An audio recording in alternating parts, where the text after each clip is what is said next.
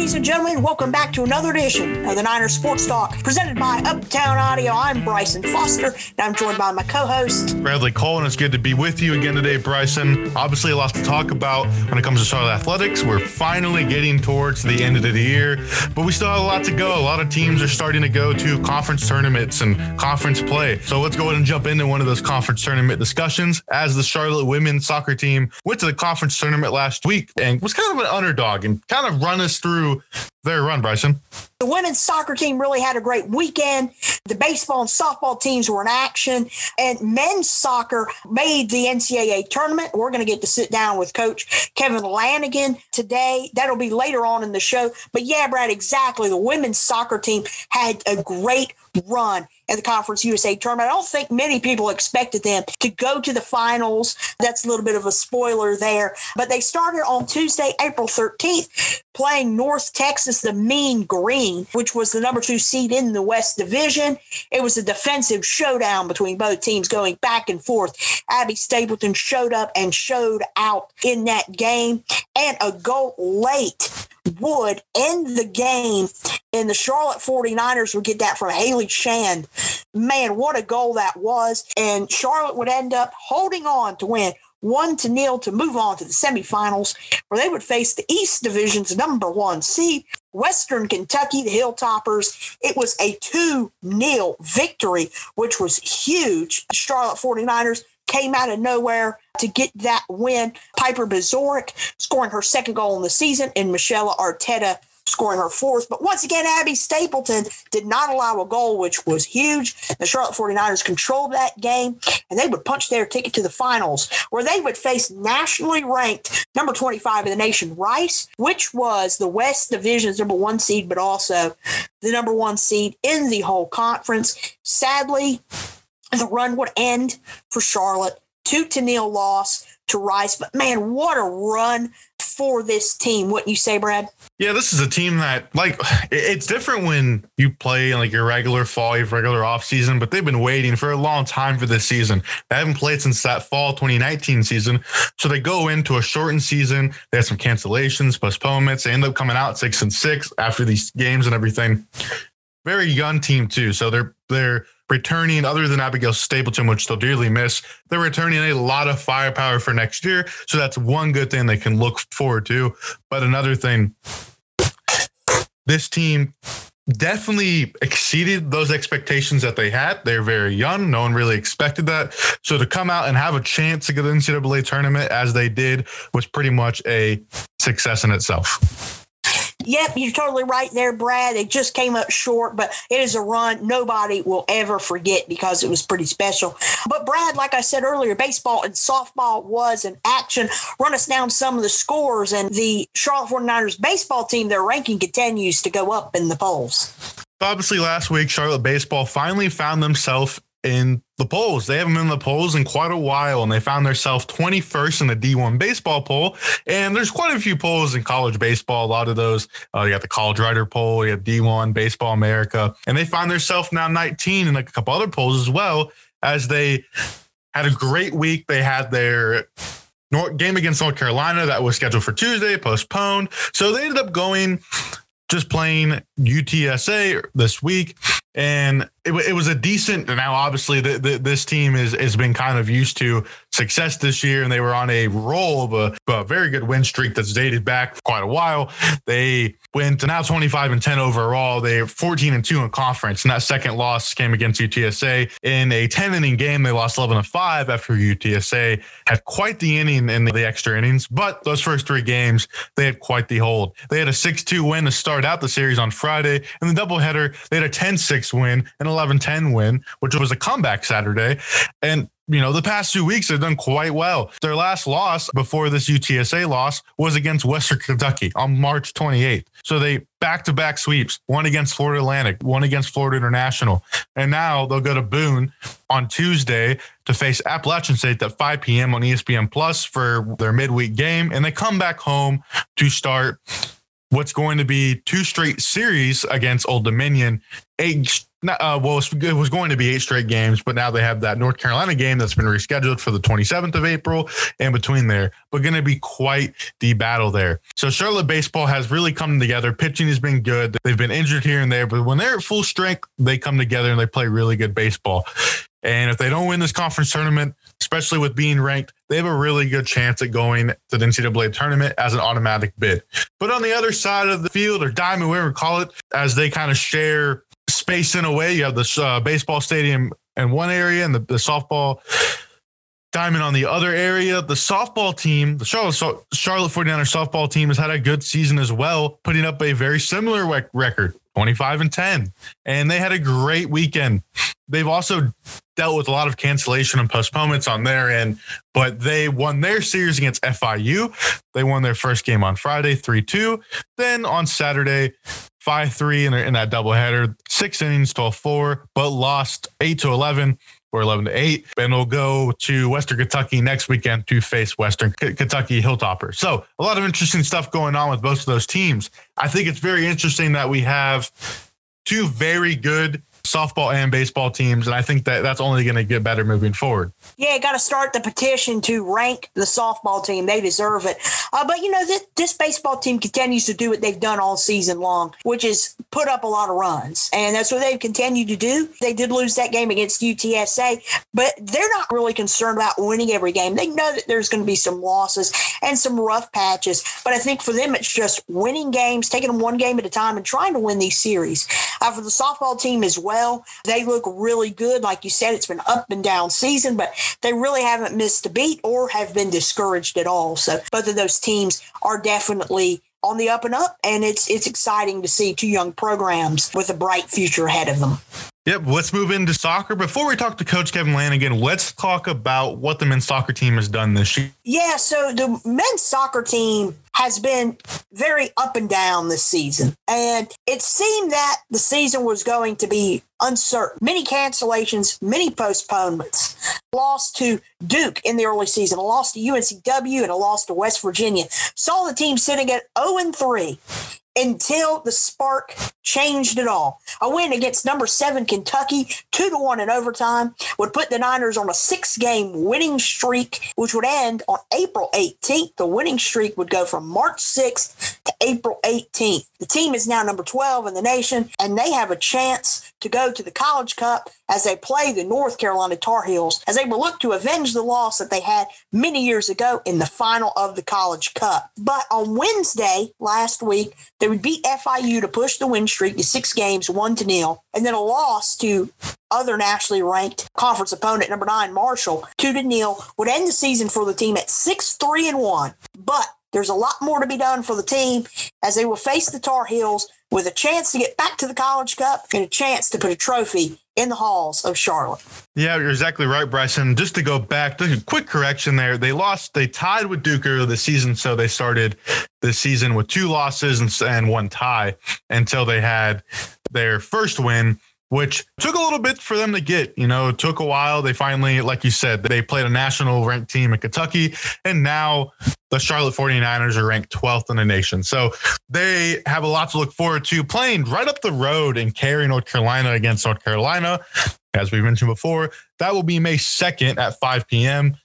Going to be interesting to be back in postseason play. There was not a Conference USA tournament this year, so the automatic qualifying bid went to the regular season winner of that conference. So now that's some things we'll be able to ask Coach Langan as we welcome him to the Niners Sports Talk. All right. Hello, ladies and gentlemen. We're here with head coach Kevin Langan of the Charlotte soccer team. Thank you so much, Coach, for joining us. It's definitely, a great pleasure to have you on and to get to talk some soccer as well as some of the big news with the team qualifying for the NCAA tournament. My pleasure. Thanks for having me. First things first, Coach, congratulations on getting an automatic bid for your team. It's kind of almost something you expect for your team, but very difficult this year with the spring season, not playing a game for so long after not playing the 2019 season. And also a lot of, quarantine, and every single team and every single sport has dealt with it. Explain to me explain to us rather, how difficult this season was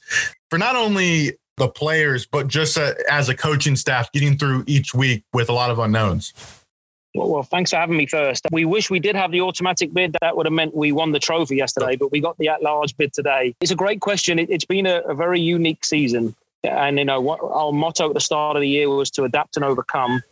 We knew by talking with the coaches on campus from the fall that this was going to be a real challenge, just with obviously navigating COVID and navigating games being cancelled late and not having players available. So it's been a real unique journey for us. We saw it as a challenge and we saw it as a great opportunity. And to be honest, I know, speaking for myself, and I'm sure the players would agree, it was just wonderful for us to be out there competing. We'd spent a whole year either in lockdown or just training and kicking each other in practice. So the players to be given the chance, albeit for only 10 games as opposed to the normal 18, just to get out there and compete, put on the jerseys and get on the great surface at Transamerica and to test ourselves against other universities was just a real joy for us all. And then as we went along, we knew it was going to be a shortened season. We knew there was going to be a shortened NCAA tournament field this year. So the challenges were real. We had to hit the ground running, and we had to realize that every game had that cup final feel to it, that every game was really, really important. Now, normally in a traditional season, you might have a chance for one or two slip-ups here or there, but we knew that we weren't going to have that. So really proud of the players, really proud of everyone associated with the program and the university department that they allowed us to play and compete this spring, but to how they handled the whole situation. So with your matchup coming up, you play North Carolina. So, an in-state team, I guess you could say a in-state rival. So what do you think about going into this matchup? What are your thoughts about playing the Tar Heels? And what do you think the team's strengths are going in to face a team like this in postseason play? Firstly, we're just really, really excited to be given the opportunity to play postseason. And then secondly, as a team, these last 4 weeks, we've been hit quite hard with COVID and COVID protocols. So the most exciting thing for me is we get 13 days and we have everyone cleared and everyone raring to go. So we're going to get a good many days on the practice field, regroup and getting everyone together, really reinforcing our identity that we haven't really had a chance to do for over a month now. So that's going to be exciting. And then just to play Chapel Hill, to be honest, we haven't played them for a few seasons. The nature of college where, the team changes every 1-2 years dramatically. So we're looking forward to watching them as a staff on video and really getting a handle on them. But we have great history over the past decade with Chapel Hill, obviously going back all the way to the 2011 national final. And then I believe we played him in 2014 as well in the NCAA. So an opponent we're very familiar with, an in-state rival, but a team we need to get to know here in the next few days as we prepare for them. Coach, looking at this Carolina team, there's a lot of similarities when you just look at pure goals and shots and all that. Are these what do you have to change maybe, since you're definitely a team you haven't seen in the regular season? And obviously you're unfortunately coming off a loss against a ranked Marshall team. So what do you see from this Carolina team that you've maybe haven't seen in Conference USA play? It's a great question. I would be lying if I knew. I've not actually had a chance to sit down. I've watched them play a little bit on ESPN on my phone, just on a Friday night watching them play, but I've not sat and studied them yet. So I really have to do that. And we'll definitely, as a staff, be doing that over the next few days. I think for us, we're very fortunate to play in one of the most powerful soccer conferences in the country. That was evident in the fact that we got 2 at-large bids in a shortened field. So Marshall, who won it yesterday, unfortunately for us, and then ourselves and Kentucky got the at-large bid. So we are in a very, very strong men's soccer conference, and that's only going to get stronger here in the next 12 months to 24 months when we're adding some affiliate teams. So for us, we are in a great, strong conference. We do face some really, really strong conference opponents every week. Obviously, Chapel Hill are in the ACC, which has perennially been a very powerful soccer conference. But for us, we're not scared of anyone in the country. We expect to go and win every game. So for us, between now and then, it's about scouting our opponent, putting together a game plan and really trying to implement it on the day. Kentucky, that's the game that changed everything for you guys. You end up finishing the season 6-3-1, but that was a rough start to the season. What changed? You beat Kentucky in a thrilling game. What changed? How does it prepare you after facing a gauntlet schedule? Yes, this season was crazy. We hadn't played a competitive game for over 440 days. And we start off, some would say foolishly, by the head coach away at Duke on the road when they had played all the fall. And that was our first competitive game. And we were outstanding for 100. And it went to double overtime. and it was 30 degrees. And it was one of those games where it's like, what am I doing to my team? We've not had a competition for a long, long time. But we were incredible, absolutely fantastic. Should have, could have, maybe won the game. They were a great team and pushed back on the day. Then we went to Wilmington and we lost, but it was a game where you're scratching your head going, wow, there's just a couple of moments here or there or a bit of a misfortune, but we were very, very good. Then we roll into West Virginia and we lose that game. And it's the same, we have lots of stats in soccer. XG's one where you look at, chances created, and we were by far better than both opponents. So I remember walking back from Transamerica Field to our field house, scratching my head going, wow, this season could be over before it even begins. And we're actually playing really good soccer and we look like a really good team. So then we go on the road to Kentucky and we are 1-0 down after 9 minutes on a wonder goal. And you stood on the sideline again thinking, God, this is just not going to be our year. But credit to the players, they wouldn't not let it go their way. And we fought our way back in the Kentucky game. We won in overtime. And you're absolutely right. From that moment on, I think everyone just took a big, deep breath and went, okay, we can do this. We're as good as we know we are. We're as good as we think we are. Let's now go and attack every conference game. And from that moment on until yesterday, I didn't think we conceded a goal. We were very dominant in conference play, which is very, very hard to do in our conference, to dominate like we did. And then yesterday, obviously, again, it's one of those games where I thought we had the better chances, the better looks, a little bit on the wrong end of some luck, but we still played very well. So very, very happy with the team, but also just proud as a coach that, you start the season 0-2-1. That's a time when players could be pointing fingers, players could be whining about playing time, coaches could be getting upset with players, but we didn't do any of that. We stuck together very strong. We had some brutally honest conversations about what we had to get better at. And the guys, to their absolute credit, just went out there and implemented it. And we got rolling, and then we started smiling and enjoying our soccer again. And it's been a wonderful journey so far, and long may it continue. So adversity has been a big word for not just the men's soccer team, but I think for every sports team, especially with this COVID season, so many uncertainties. But how do you think that this soccer team especially has handled that adversity of playing through this uncertain season?